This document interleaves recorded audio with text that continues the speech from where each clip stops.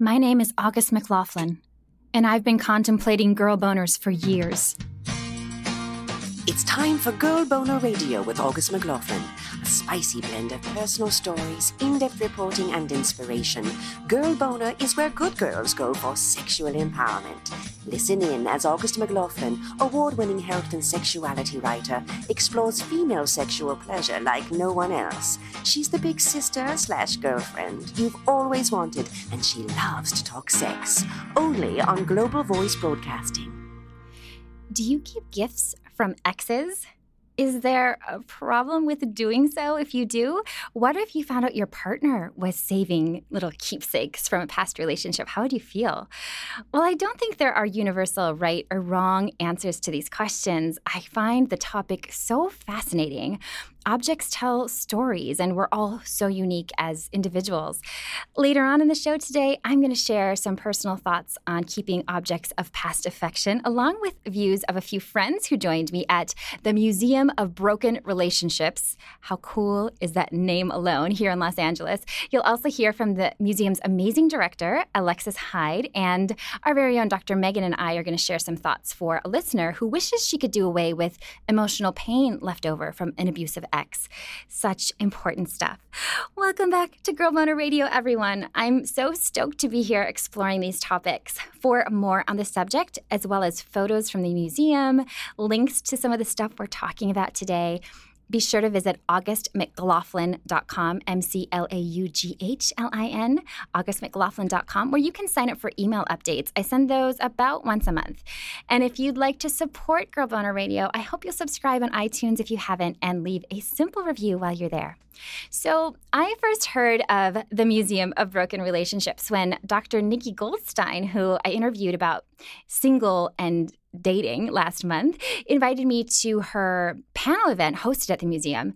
And not only was the panel awesome, but the museum is brilliant, especially if you're fascinated by relationships or psychology, true stories, love, art, mysteries. Seriously, this place has it all. I'm so grateful to Alexis Hyde, the director, for welcoming me to the museum to have an on-site interview and to do a little tour with some friends. The museum sits right in the middle of a very bustling area of Hollywood Boulevard you've probably seen, either on TV, in movies, or in person if you've ever visited LA or live around here. It's right by the Hollywood Walk of Fame, where there's the Star Walk, where celebrities have their names, and people are dressed up as superheroes and doing crazy stunts, and locals are mixing around. It's where they have the Oscars. And you step into this museum, and it's like going from LA and Hollywood into a New York art gallery, only more approachable for the art novice like me. It's super bright and sunny and welcoming, and it's also filled with these deep, beautiful, and sometimes dark emotions. The concept was started by, get this, an ex-couple who wondered, like, during their breakup, they were like, hey, what do people do with these objects that are meaningful from a relationship? And they ended up basically starting a touring show and then opened a permanent museum in Croatia in 2010. And 6 years later, John B. Quinn, who's a lawyer, visited this museum and was like, this is amazing, sent a few emails and ended up starting one here in Los Angeles. So before taking you all on an audio tour of select items that really struck my friends Karina, Rain, and Aaron, and myself, I'm sure you may be eager to learn more juicy details about the museum itself and what it's like to have that as your workspace. Can you imagine? Or what would it be like working there, and going on dates yourself, like saying, oh, I work for the Museum of Broken Relationships. It's kind of a heavy topic to bring up on a first date, I would imagine. I loved sitting down to chat with Alexis Hyde. I'm the director and the head curator here at the Museum of Broken Relationships, which means I'm in charge of all of the exhibitions and the programming and my staff and just everything, events and things. I handle all of that in the gift shop. I got involved. I've been a long time employee, administrator in the arts world here in Los Angeles, and the democratization of contemporary art has always been something that's really important to me because I feel like everyone should have access to the arts, and I feel like sometimes it can feel very prohibitive, especially, going into a museum with a really fancy show and they're using all of these words, and it's like, I don't have a master's, how am I supposed to engage with this work? Am I supposed to be doing it on like a more intellectual level than I am? And it can feel really daunting. And so when I heard about the Museum of Broken Relationships quite a few years ago from Zagreb, where it originated, I felt like this was such an open concept that even though it's a very sophisticated piece of conceptual art, we all have language to talk about broken relationships. This is something we all go through, we all engage in. We talk about with our friends over drinks, or we cry to our family, or read books and movies and songs about it. And so I thought that this was so wonderfully open, and that was something that was really, really interested to me. So when I heard they were coming to LA, I threw my hat in the ring right away.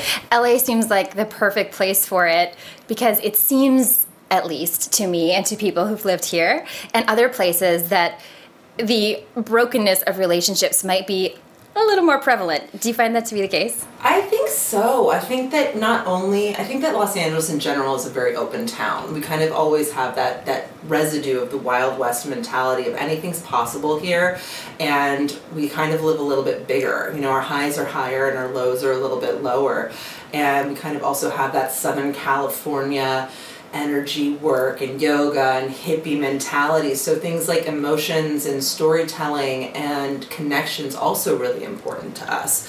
So I think even if it's maybe broken relationships aren't more prevalent, we're very open about it because we understand that this is part of the human experience and that we are looking for this connection, and we like to tell stories, and we come here to tell stories about our lives and other people's lives. And it does have a very natural place here, especially, when you hear about things about LA, like the Boulevard of Broken Dreams. Everyone comes out here for these giant dreams and goals, and along with that comes crushing defeat. And it's not something to be hidden.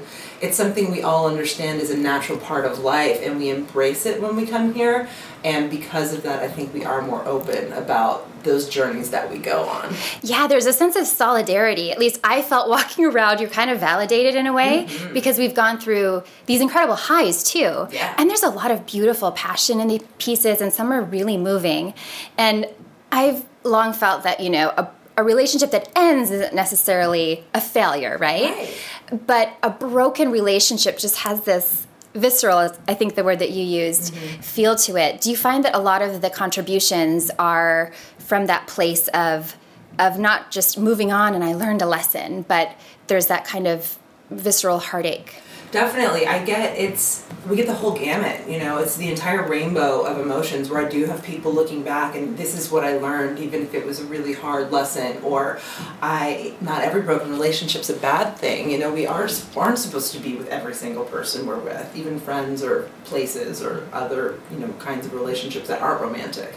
And so I do get that of looking back and being like, this was just part of my journey, but I do get a lot of people with a lot of anger and a lot of rage and a lot of bitterness, and that's good too, because that's how we process things, and you get through things when you are working out those emotions and you are being honest. And then I have a lot of stories, because the way the exhibits are shown is all anonymous. There's no names, there's no pictures. People are really honest about what they did wrong, maybe in a way that they wouldn't feel comfortable telling their friends or their family or their loved ones of, I cheated. I'm the one who messed up. I'm the one who acted like a jerk. I'm the one who didn't call back. And I think that's really important too, because you can't move on and learn unless you really do acknowledge what you've done. And it's nice for other people when they come through to see that this isn't all the spurned people. Some of this are the perpetrators, and you may be the perpetrator. We're not all perfect. No one's perfect. We've all done things that we regret, and it's nice to see that other people are admitting those wrongs, but they're coming from a place of, trying to move on. Do people have really visceral reactions as well? Could you share a few examples? Because I know, like I said, I felt moved, and sometimes you laugh, and sometimes something just really strikes you in like a personal way. I have, the strongest visceral reaction I think I have here is, that's the consistent across the board, is the immediate craving to tell your own story. So going to the confessional or our wall or, you know, your social media or just donating an object, people want to, once they read other people's stories, they want to tell their story. And I think that's really amazing because it's really working on those, you know, empathy muscles. And I think that's amazing. I have a lot of tears. And are there tissues like I have tissues hidden all in the gift around? shop. Yeah, and then but I also get a lot of PDA, like major making out happening. I think people come here on dates and they, you know, one person obviously usually wants to come in more than the other, kind of like dragging. Is there some reason we're here? Exactly, like why are you bringing me here? And then it's like a quarter of the way through, they're holding hands, and then about a little bit further, it's arm linked, and then it's like pretzels, and then it's just full on making out. And I think it's because you start to really appreciate what you have, and like, yes, relationships are work, and I appreciate the work you're putting in, and I'm going to put in the good work, and I, you know, love you and I appreciate you, and I think it's just, it is, again, visceral, like you have these things, and it also becomes a really safe place to talk about your own broken relationships in a way of like, and that's not, oh my God, I don't want to hear about your ex again. It's like, no, like this is something very similar that I went through, and that can help you become closer as well, and then that exhibits itself physically. That is fascinating. I always feel like there should be a documentary about visiting. I know. It's like have like some like cameras in the corner and see how people are like they're candid. Totally. Could you tell us a little bit about the submission process and how often you're receiving them and from everywhere? Everywhere. I get things in from all over the world. I got something in from Japan this week. I also get a lot of things from Southern California and the United States, but Portugal and Finland and Russia. It's incredible. There's something very, even though the museum was founded in 2006 and kind of before social media as we know it erupted, there's something very social media friendly about this idea of, you know, sharing with your friends and sending them the link. So when you head to our website, which is brokenships.la, and you click the donate button and you fill out a form, and it's basically what the object is, where the relationship took place, when, and your story. And it's up to you to tell the story. Is it a story about this object? Is it a story about when things were good, when things were bad, the aftermath? It's up to you. And then I send you instructions on how to mail it or bring it in, and then it becomes part of our permanent collection, and we get quite a few, I mean, every day I get something in the mail. It's always pretty fun. And we've got about 500 things in our permanent collection, about 2,500, I believe, for the Croatian permanent collection, and at any given time there's about 250 things on exhibit. So we're rotating, and new things go on social media and publications, and things are pulled for different exhibitions when it's traveling. Amazing. Yeah. Has your experience here shifted your view of love or relationships in any way? It has. It's, you know, if I'm really going to be honest about it, when I'm here and I'm talking bold and I'm reading these stories and I'm really, you know, engaged in the process, I feel very emboldened and confident to go out and make mistakes and be vulnerable, and because what's the worst that could happen? Someone says no. You end up on a wall. I end up on a wall here. I mean, that's the worst thing. Kind of cool, right? actually. But if I'm going to be super candid about the last couple of pursuits I've done, I've been myself, and I've played it close to the chest, and I haven't been open really about how I felt or what I wanted, and so it's one thing to talk the talk. I'm still trying to learn to walk the walk. And when you meet people, say a potential date, how do they respond to your work? Well, it's better now that the museum's a real thing, because for the 6 months up to it, people would be like, no, I get it, I'm bad at Tinder too, but like, what do you do for your job? And I'm like, no, this is it pays my bill. Okay. But everyone wants to tell me their broken relationship stories, and it is hard because then I just end up talking about your ex for a long time, and I can't tell if is this just someone who's not over their ex, or is this someone who's trying to relate to like what I do and be like engaging in me? And it's a very fine line, and I have not learned it yet. I just did an episode on when you have a career that is kind of could be a problem for someone to find out about it first, just for all different kinds of reasons, like being a sexologist or being a porn star or a previous porn star, whatever. Right. And we were talking about at what point do you become more honest? And is it authentic to kind of fudge it a little bit and to say, you know, like the sexologist I interviewed said, she'll say, I'm a therapist, or, you know, she kind of avoids, or she'll say, I'm an artist, which I love. And she believes that about what she's doing. No, so it's authentic.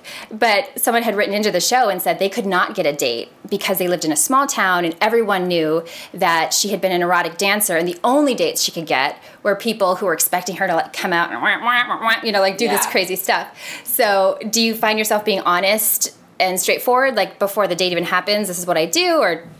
It's, how do I do it? It usually comes up because if I say I work at a museum or like I'm an arts professional, someone's like, oh, which artist? And like I'll say, I don't work for an artist now. And if they're like, oh, which museum? LACMA, Getty? No, the Museum of Broken Relationships. Oh, wait, what? No, and then they want to know about that. So it becomes kind of hard. I did match with someone on an online platform who had donated. And he was like, oh my gosh, I donated this thing. And I was like, oh my God, I remember that thing. Was it a thing that was like creepy or fun or it was sweet? It was normal, but it was really poorly written. And so I just kind of pulled myself out of that situation. So I was just like, you know what? Like, if you can't even write like a paragraph, I'm not going to engage in this for a long time. That is hilarious. And what do you most hope people get from their experience? I'm sure it varies, but in a general sense. I mean, the first time I went through the exhibition in Zagreb, I was so profoundly moved in such like a just amazingly human way of just walking around the streets and looking at people and just thinking like, this stranger is going through something, this stranger is going through something. I've never felt so connected to other human beings in my life. And I hope if I've done my job even remotely close to that I hope that you feel that way too. Just even if it lasts 15 minutes, like the person who cuts you off in traffic, like maybe they just got dumped, you know, like you don't know what they're going through. And I think like working those empathy muscles is so important now, and trying to put yourself in other people's shoes, and hopefully also gives you a little bit of courage, like bolsters your soul a little bit, that like every single piece here is a object of and somebody who got over something hard, and you can too. And it's not, you know, time does heal, and you can move on, and you can exercise those demons and those emotions, and hopefully go out and be better. Beautiful. Can we take a look at a few pieces? Absolutely.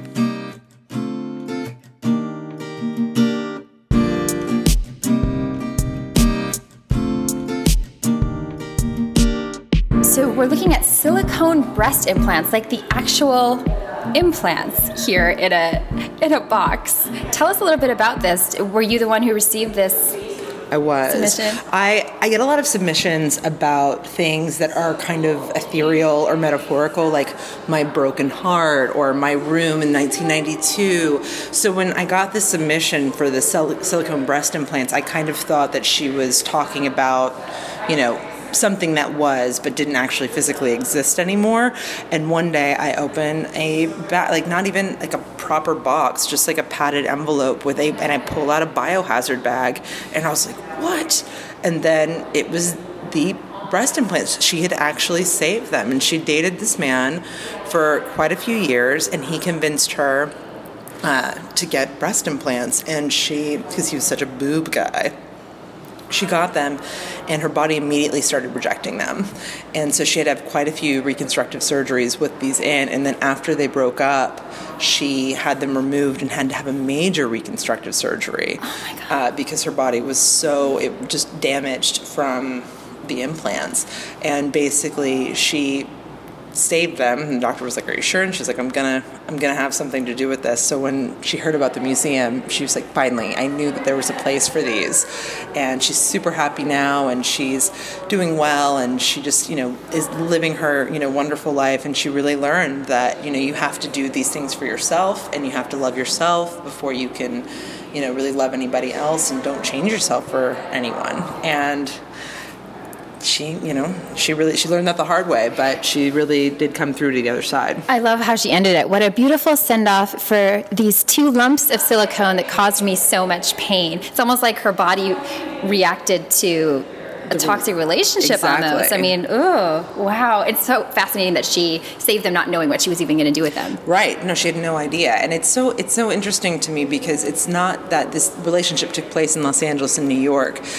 You're not at a loss for women who, A, would want them in the first place, which is fine and wonderful, and 2, people who already have them, or if you're such a boob guy, you can find women with larger breasts. They're not around. It almost makes you wonder if it was just a control thing. Exactly. It's obviously a power control thing that he, had to try to impart himself onto her, and it's just really wonderful that she really got through to the other side. She's thriving now and happy, and it was a rough road, but she's great now.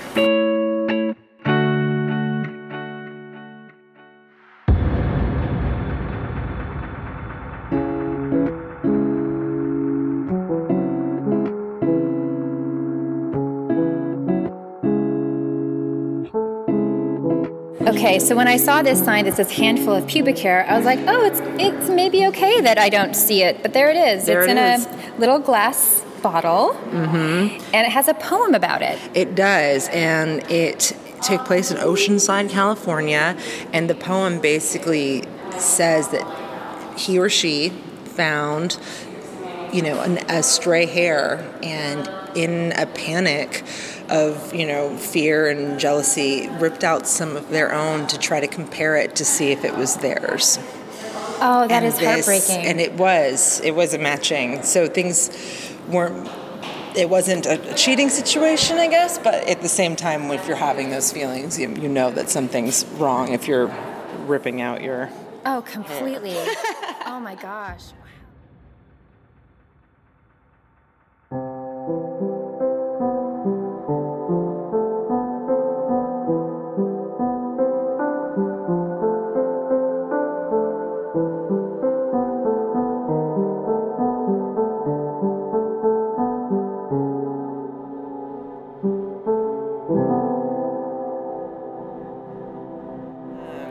This Peter Pan plush toy, I actually really love this story because this is one of the first donations I received when we did our call for objects before the museum was physically open.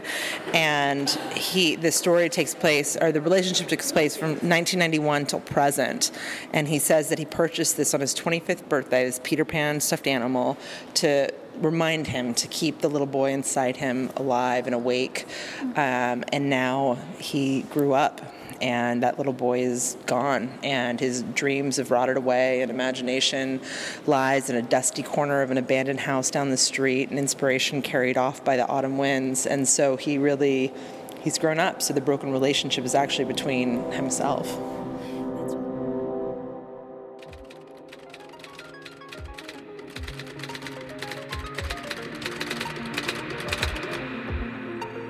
So Karina, this particular exhibit really spoke to you. Tell us what it is and what struck you. It's a font, which is quite an unusual museum exhibit, the Davida font. And it's a couple who met in a graphics class, and the font became a joke between them, and they collected examples of when it showed up on book covers, on packaging, on jar labels. And it's one of those things that once you know to look for it, you see it absolutely everywhere. And it's also one of those things, I think it speaks very much to the joy within the relationship. And then it's a permanent reminder, once the relationship's over, this font is not going to go away. You are still going to see it. You're still going to be attuned to noticing that font. It's going to pop up off the page at you. So I think it's a wonderful little archive of how two people came together, had a wonderful in-joke, that it's the kind of thing that you have in an intimate relationship that it's really difficult to quantify. And here it is now for everyone else to go, wow, and it resonates. It's a not everybody has a shared font, but I think in an intimate relationship, everybody has a kind of like shared point of reference that nobody else will ever really understand.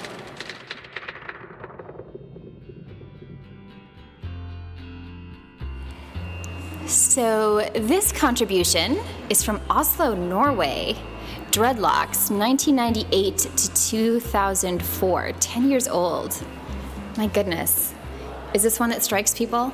It really does, because this is one of the ones where you really see the time investment of a relationship, because you just, even if you don't have dreadlocks, you know how long it takes to grow hair out, and you can see how the ends are braided and like the care that went into that kind of relationship. So that some of these stories that are, even though this is very hyper-specific to these two people, I think it really speaks to the universality of a 10-year relationship or a 6-year relationship where, you know, you build something for this long and then it's over and it's cut off.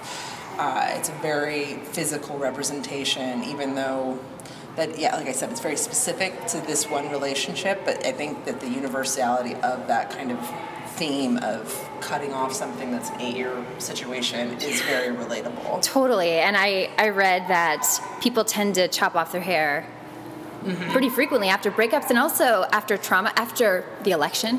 Yes. So I think people relate. And then also I saw she helped sew them.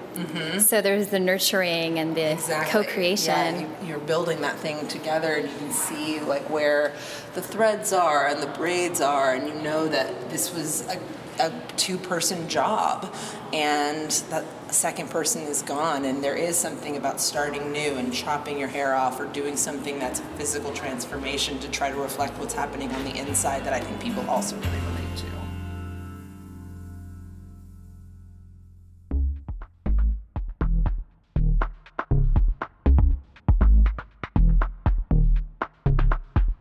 So this one is about a relationship that took place between 2008 and 2011, and she doesn't actually reference the dress per se in this story, which is very interesting. Like, why was she wearing this dress when when the story took place, or is this something he gave her? But she's talking about, last night I sat under your window listening for your breath and hers. I can still feel the shape of your penis inside me, 3 years deep, just as she can, recent and light in her sleep. I lean against the outside of the wall. Inside she is surrounded by all 12 square feet of you, your crinkly chest hair and your sweet beady blue eyes, your balding head, your belly, your tiny feet, your thickness and your warmth that smell like a homing beacon. As she goes on about what they're doing inside and how she's watching them, and they're cooking and they're laughing and they're doing these things together and they're dancing, and she's just watching them. I don't mean to interrupt your confession. What are you doing here? I'm just reading because this is all new, obviously, since I was here in March, I think. And what is this you're looking at? So this is just the confessional. This is a book where people write whatever they feel impelled to write, and some of it is very angry, some of it is very sweet. It's like, I hope I never fall out of love with the person that I'm here with. I hope that my relationship never ends up on this wall. Some of it is kind of advice. There's a bit back here about, like, don't let him come on your face, which is kind of funny. Oh my gosh. And then people, I'm obviously weaving my own stories kind of like into what people have written, but I think some of it seems to be what people have carried around with them for quite a long time, and this is a rare opportunity to unburden in a very anonymous way, but in a way that other people will read. It's not like writing on your Facebook wall or whatever, or tweeting because people don't know that it's you, but I think it's the same impulse to kind of like spew to strangers, almost cathartic, or I could see it helping with forgiveness, for example. Yeah, I mean, there seemed to be like quite a lot of kind of like fuck you Ben, fuck your dress too. Yeah, fuck you, name of guy. You were my only family, but you didn't want a family. I know. And, you know, and some of it is quite sort of logical. Some of it is very sort of, you know, even sort of philosophical in that they, you know, there's a lot of stuff about you broke me, but I'm a better person for it. I've moved on. I realised, there was one back here about how it was a first love and it was disastrous, but at least it taught her very much about what she did not want in a relationship. So she's grateful to the person for that. It's like, you broke me, but I'm really grateful. And it's, there's just pages and pages. I could be in here all day. This is fascinating. I gotta want to sit down and just start writing. I always like to see people's handwriting as well, because it's something we don't get exposed to. Secrets. And it's a very intimate way of communicating your ideas. It's very tactile. Yeah. Your handwriting is unique to you. It shows your personality. And I could be in here for hours. No holds barred. I think I'm in love with my coworker, but he has a girlfriend, even though we are great friends. Wow. Victor, I think we're soulmates.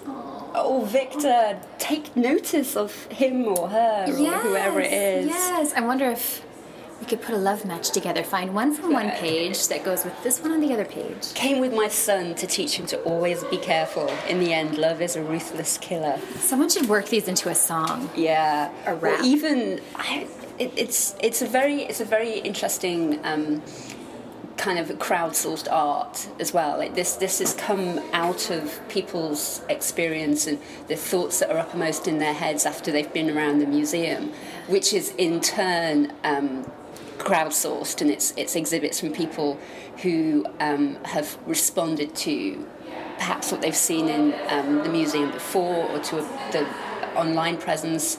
So it's art that's very much about communicating and sharing, which I love. Victor, are you out there? I loved what Karina had to say about crowdsourced art in particular. Everyone contributing and being a part of it. That museum really has that kind of feel throughout.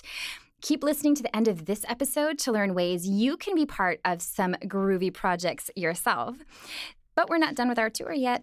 Next, I caught up with the friends you may recognize from previous episodes, stylist Rain Parvis and Erin Tillman, a.k.a. the dating advice girl, who were a bit mesmerized by those breast implants that we talked about earlier, and even more so, takeaways from that donator's story.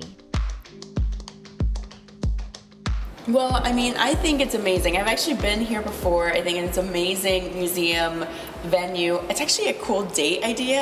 I came here on a date, I think, the first time, which was hilarious because we're like, oh my god, all these bad relationships, that's not gonna be us. And then we we went out for 1 more month and that was it. Long story short though, these breast implants, I think we were just saying that as women, we can really relate to the story of, basically the story is this woman's ex kind of made her get breast implants, didn't kind of made her, kind of bullied her into it. So she gave her breast implants to the museum. So they're on display here. And it's amazing to read the story because I just feel like we all can relate to maybe a relationship or someone in our lives who maybe bullied us or kind of weirdly made us feel bad about not doing something, and especially if it's something done to our bodies or something, what kind of relationship is that? But again, I think we've all had something, even if it's not as severe as having surgery. I think we've all had some sort of thing happen to us where someone we dated was a negative influence or did something that made us think why did I do and change ourselves. Yeah. It's one thing if she wanted the implants and he was yeah, good idea, but he was you're getting these implants. Yeah. That's a completely different thing. Yeah. What do you think, Rain? Yeah, I was kind of surprised too, because I think not just from kind of bringing it beyond the relationships with ourselves, with our careers, with the media, and somebody always saying, oh, you need to get a nose job, or you need bigger boobs, or you need to be thin and fit into the skinny side of your closet. So whatever it is, I think the moral of this fantastic Double D story is don't change for anybody and just be who you are and learn to love yourself, because if you're going to change for someone else and it's not coming from your own heart, you're going to be unhappy. Yeah. So true. Yeah. And then if that happens, as it does to most of us, save the evidence, send it to the museum. Yes. Yes. 100%. Thank you, Rain and Erin. To wrap up our audio from the museum, for now, there's going to be another little special bit later. I chatted with Karina and Aaron and Rain about whether or not they keep things from relationships and kind of their perspective on that whole philosophy.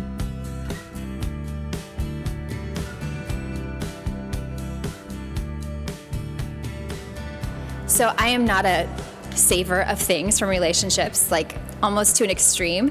And it's interesting to me how some people save a lot, some people don't save anything. But I was thinking about it, and I certainly have some things that I struggled to donate. Like I had a wedding dress that was beautiful that I got at this vintage shop that I just felt like was made for me, but it just felt like bad karma, and so I got rid of it. I sold it on eBay. What would you donate, Rain, if you had the chance?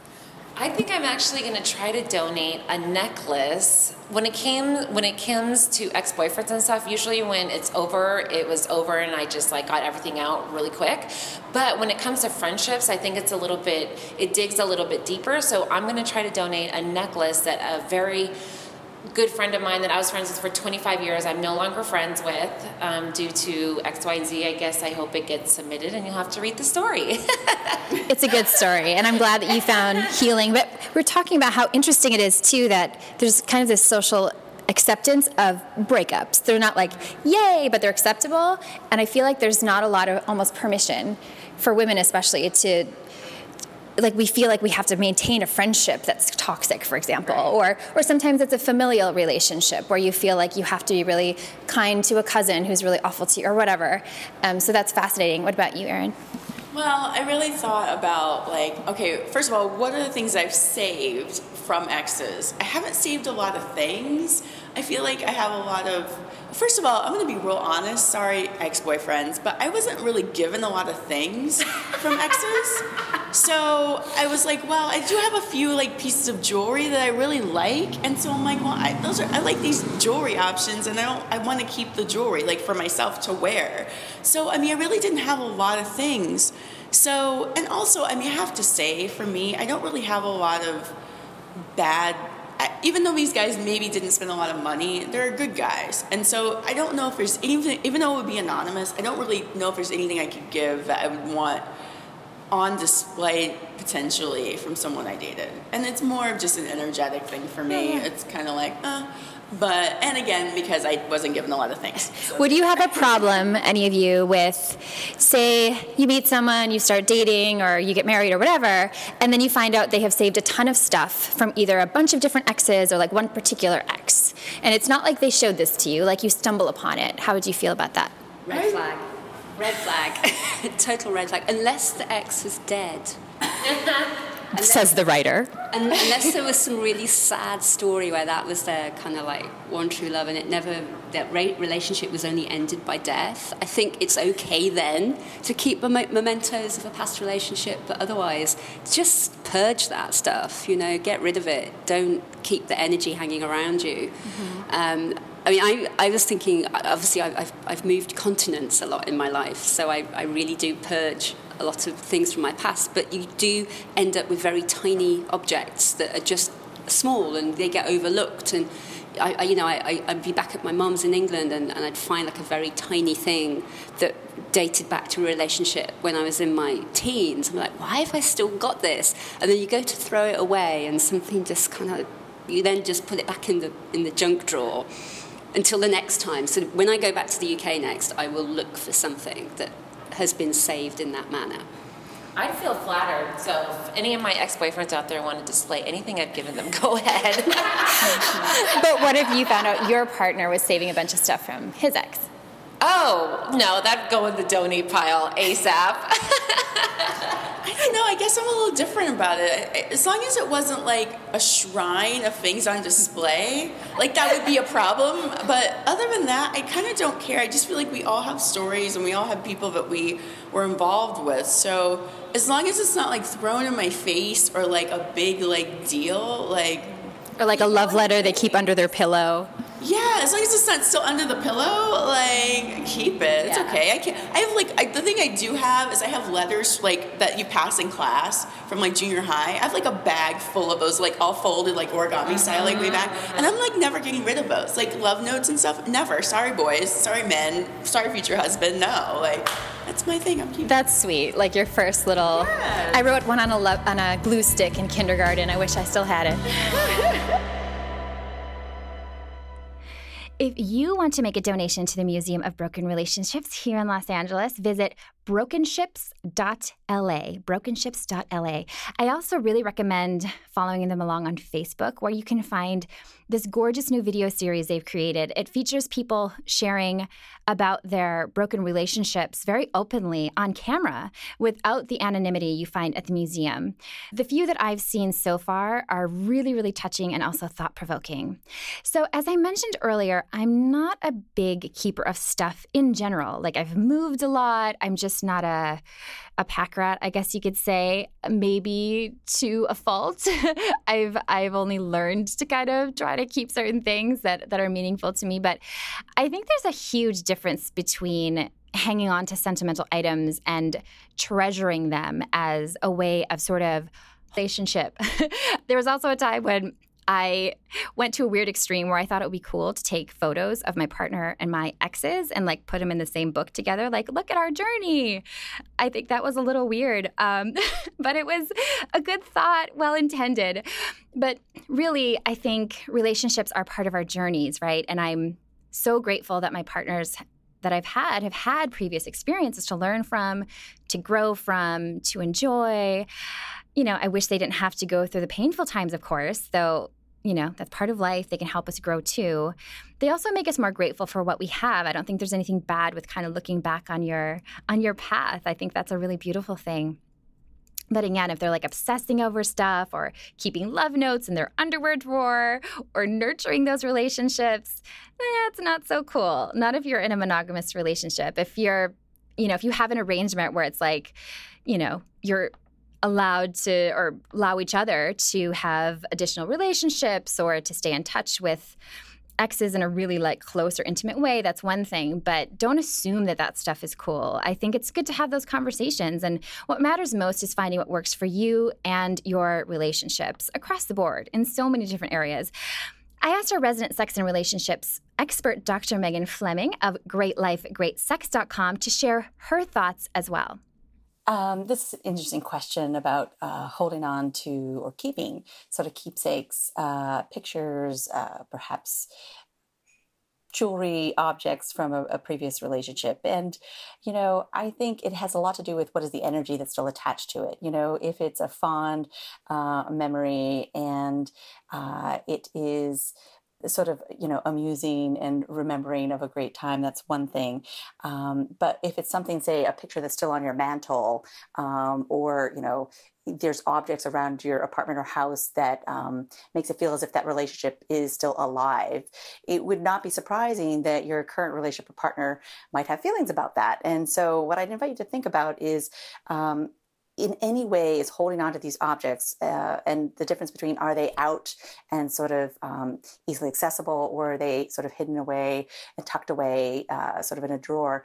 First of all, is to notice, are they out or are they tucked away? And, you know, what is your energy around them? Do you think on any level they might be holding you back from inviting and allowing in a relationship, a new relationship?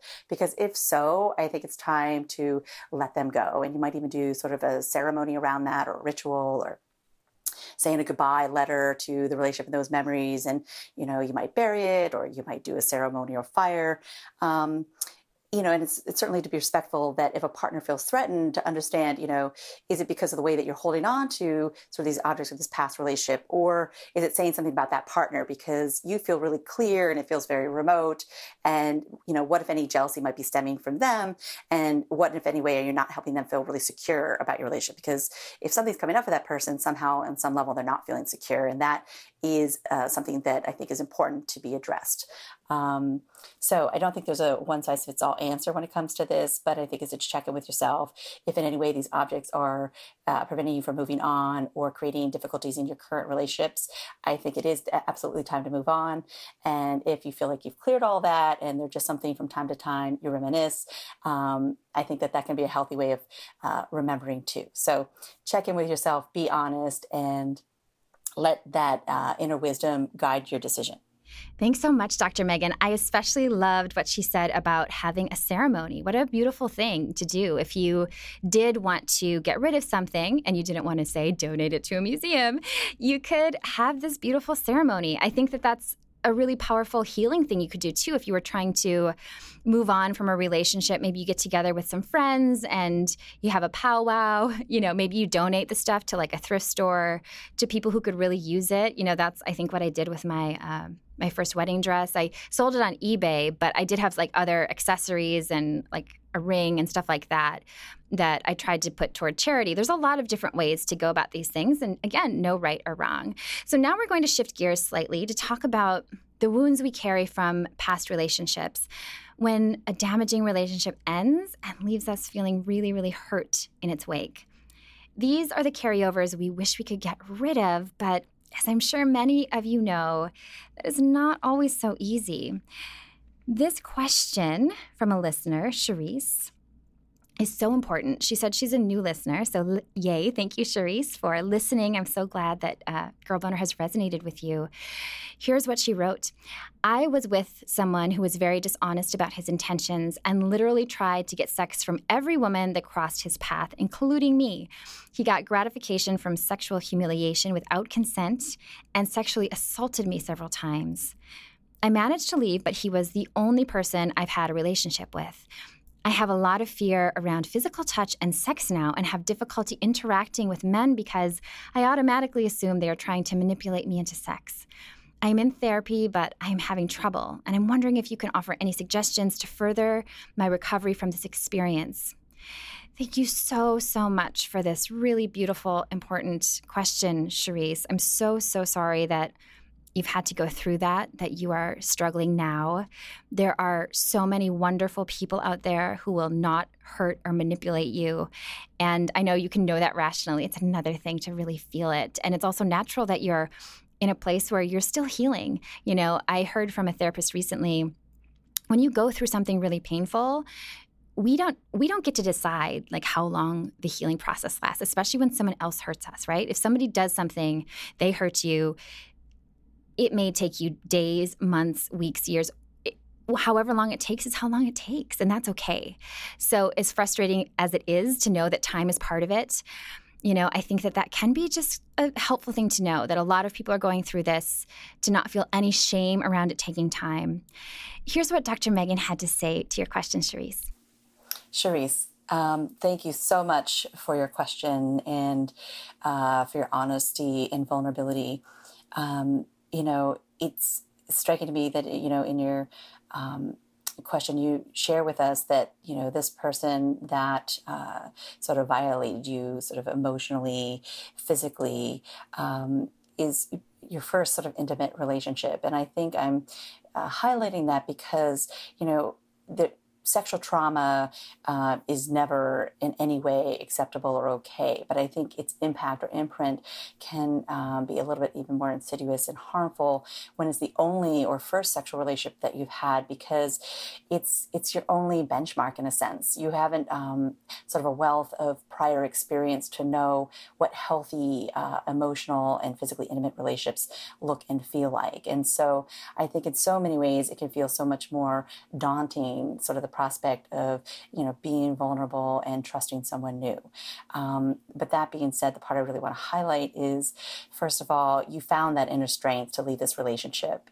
And that is not an easy thing to do because, when women and or men find themselves with somebody who might be narcissistic, manipulative, sadistic, one of the things that they do is they really undermine someone's sense of self-esteem, self-confidence, and from that place, it's really hard to know oneself, one's value, to really say, no, on any level, this is not acceptable.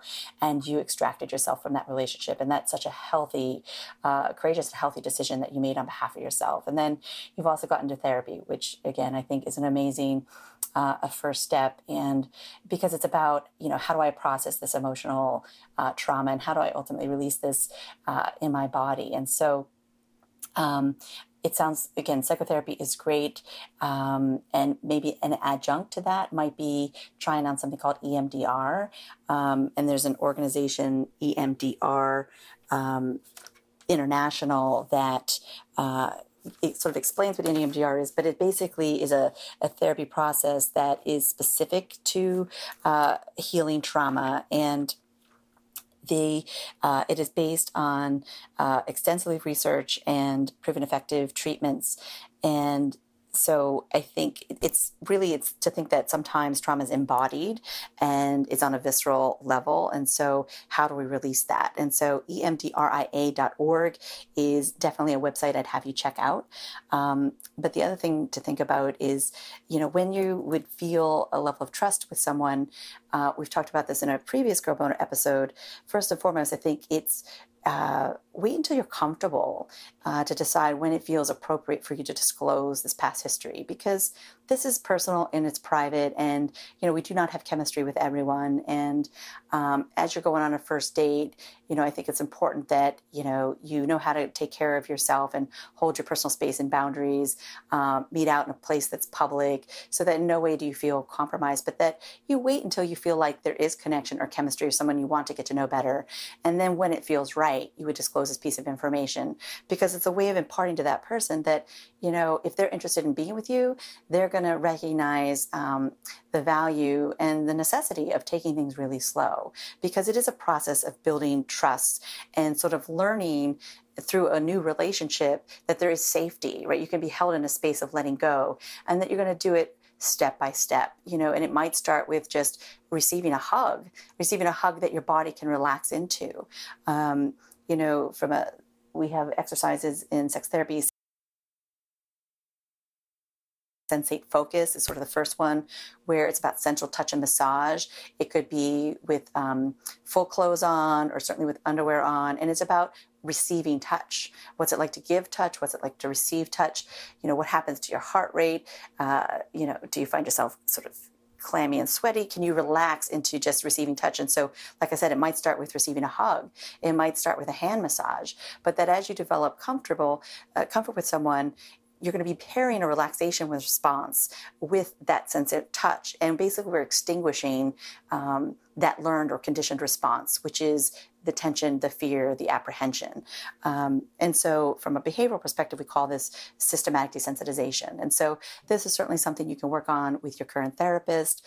And again, you might try out the EMDR, and there are many, many different kinds of therapies that are specific to trauma. But I think it's about establishing trust and connection, and finding a partner who recognizes that for you, it's going to take time, and it's a process that's going to build over time, and is, again, going to be guided by you.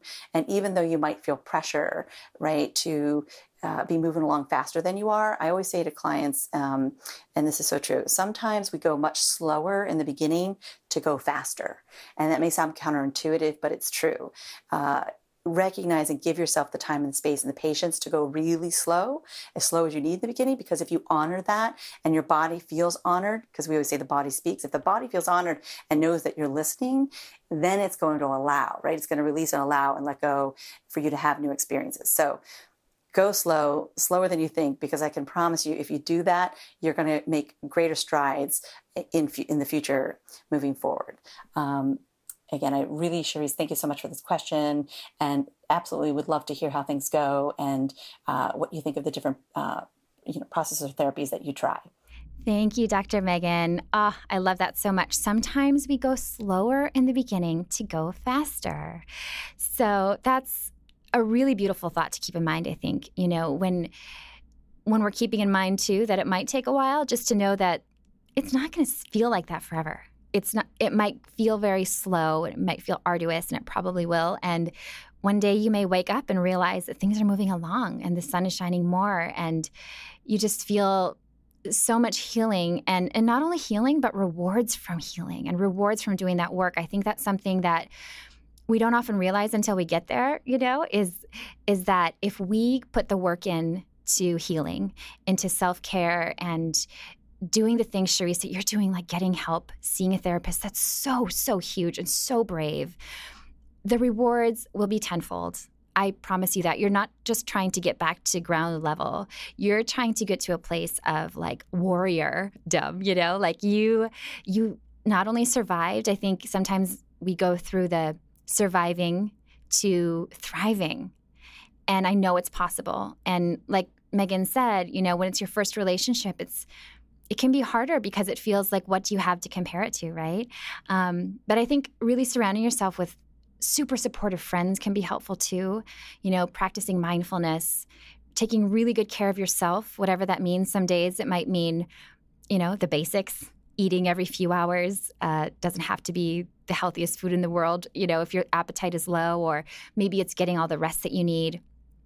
But really, really honing in on what it means for you to feel better in this moment, and to know that some days it's just about breathing and getting through it. And I really do believe it'll get better. I sense that. I sense that in anybody who feels like, you're asking because you know that there's hope, and because even though rationally, you may know that, you're feeling differently, but the body responds to trigger events, which sounds like what you're talking about, like having this, if men, for example, are a trigger, it's going to take some time for your body to not react as though every man is not a traumatic experience, right? But you can know that, and you can guide yourself through, and I'm cheering for you all the way. By the way, EMDR therapy that Megan mentioned, it stands for Eye Movement Desensitization and Reprocessing. It sounds really, really fascinating, and the website she mentioned has a lot of really cool resources on it, so I hope it's helpful. You may also find some helpful takeaways in my recent episode, Sex with a Sociopath. Even if this person you were with was not a sociopath, it sounds like at least, the very least, she was abusive and manipulative. So there's very possibly some of that sociopathy on the spectrum. But regardless, I think the episode holds a lot of helpful information. I interviewed this awesome therapist, Jenny, who specializes in helping people heal from toxic relationships. And at the end, she shared like really tangible steps. Throughout, though, we talked about real experiences. We had another question from a listener. I shared some of my own experience, and I feel like there are some really comprehensive takeaways there. There's also an episode from 2014, which happens to be one of my favorites. It's called Learning to Thrive After a Partner's Sex Addiction, and it went out on iTunes on November 3rd, 2014. So if you go to iTunes, they're listed by date. Just scroll down to, you might have to go to like page number 2. And 2014, go to November, you'll see it there.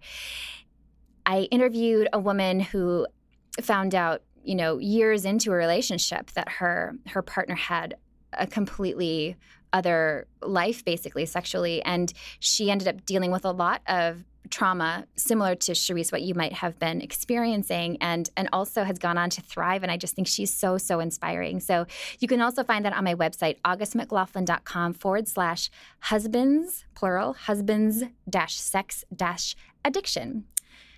Now, last but not least, I have one more clip recorded at the Museum of Broken Relationships to share, which really pulls at the heartstrings and gave me an idea as well for you all to participate in, which I will share just after. So this hat is from the 20s, the derby hat. The derby hat. So this person's father was demolishing a city block in Indiana, and he found this hat with this love letter in it. And he could see that this was something important to someone, and he couldn't throw it away. And now it's been sitting with his family for 25 years because everybody knew that this was, a super powerful, emotional thing that, you just can't be so cavalier to just toss it.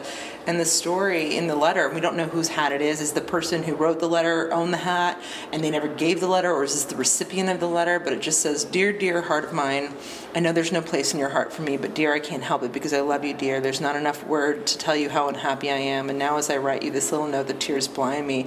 And it goes on and on and on about just how brokenhearted this person is, and how, like, can you please forgive me, and I'm so sorry, and I love you. And you just, when you read that, you just can't throw it away, which just goes to show that these pieces are really powerful. How sweet and heart-wrenching was that? You wonder so many things, right? The history, the details. There's just so much passion in those words, and really seeing the handwriting is powerful too. So I love letters. All of my close friends, my family knows this. I've even gone to like thrift stores and I'll buy bags of old used cards because I love seeing what people write to each other. And I love the mystery, the emotion. I've decided to collect them over the years, and I would actually love to read yours on the air. So if you have a letter, whether it's from a past relationship or a current relationship, it can be romantic, it can be a breakup letter, it can be a diary letter that you never sent to somebody. It could be erotic. It could be X-rated. It could be G-rated. It's all good. Send it to me through my website, augustmclaughlin.com. Hit the contact tab. You can either email me directly there or use the little box, just cut and paste right in, and it'll come straight to me. I'm so happy to protect your privacy. And I'm going to use them in a special project coming up where you'll be able to hear people's letters. So if you're interested, and if you do submit one, I will reply if I do end up using it. So please do let me know if you're interested. I'm going to be doing this for a little while. I'll try to nudge you along the way. But again, augustmclaughlin.com, and just hit the contact tab. Another fabulous place to visit, I have to mention, is the Pleasure Chest in LA, New York, or Chicago, my favorite sex toy store. They're also educational powerhouses and have a wonderful website full of toys, lube, sexual health products, thepleasurechest.com. Remember to visit one of their locations or click their image on my sidebar on my website to shop for awesome toys, all kinds of goodies. And seriously, if you've gone through a breakup recently, toys can help a lot. Thank you so much for listening, everyone, and have a beautiful Girl Boner Embracing week.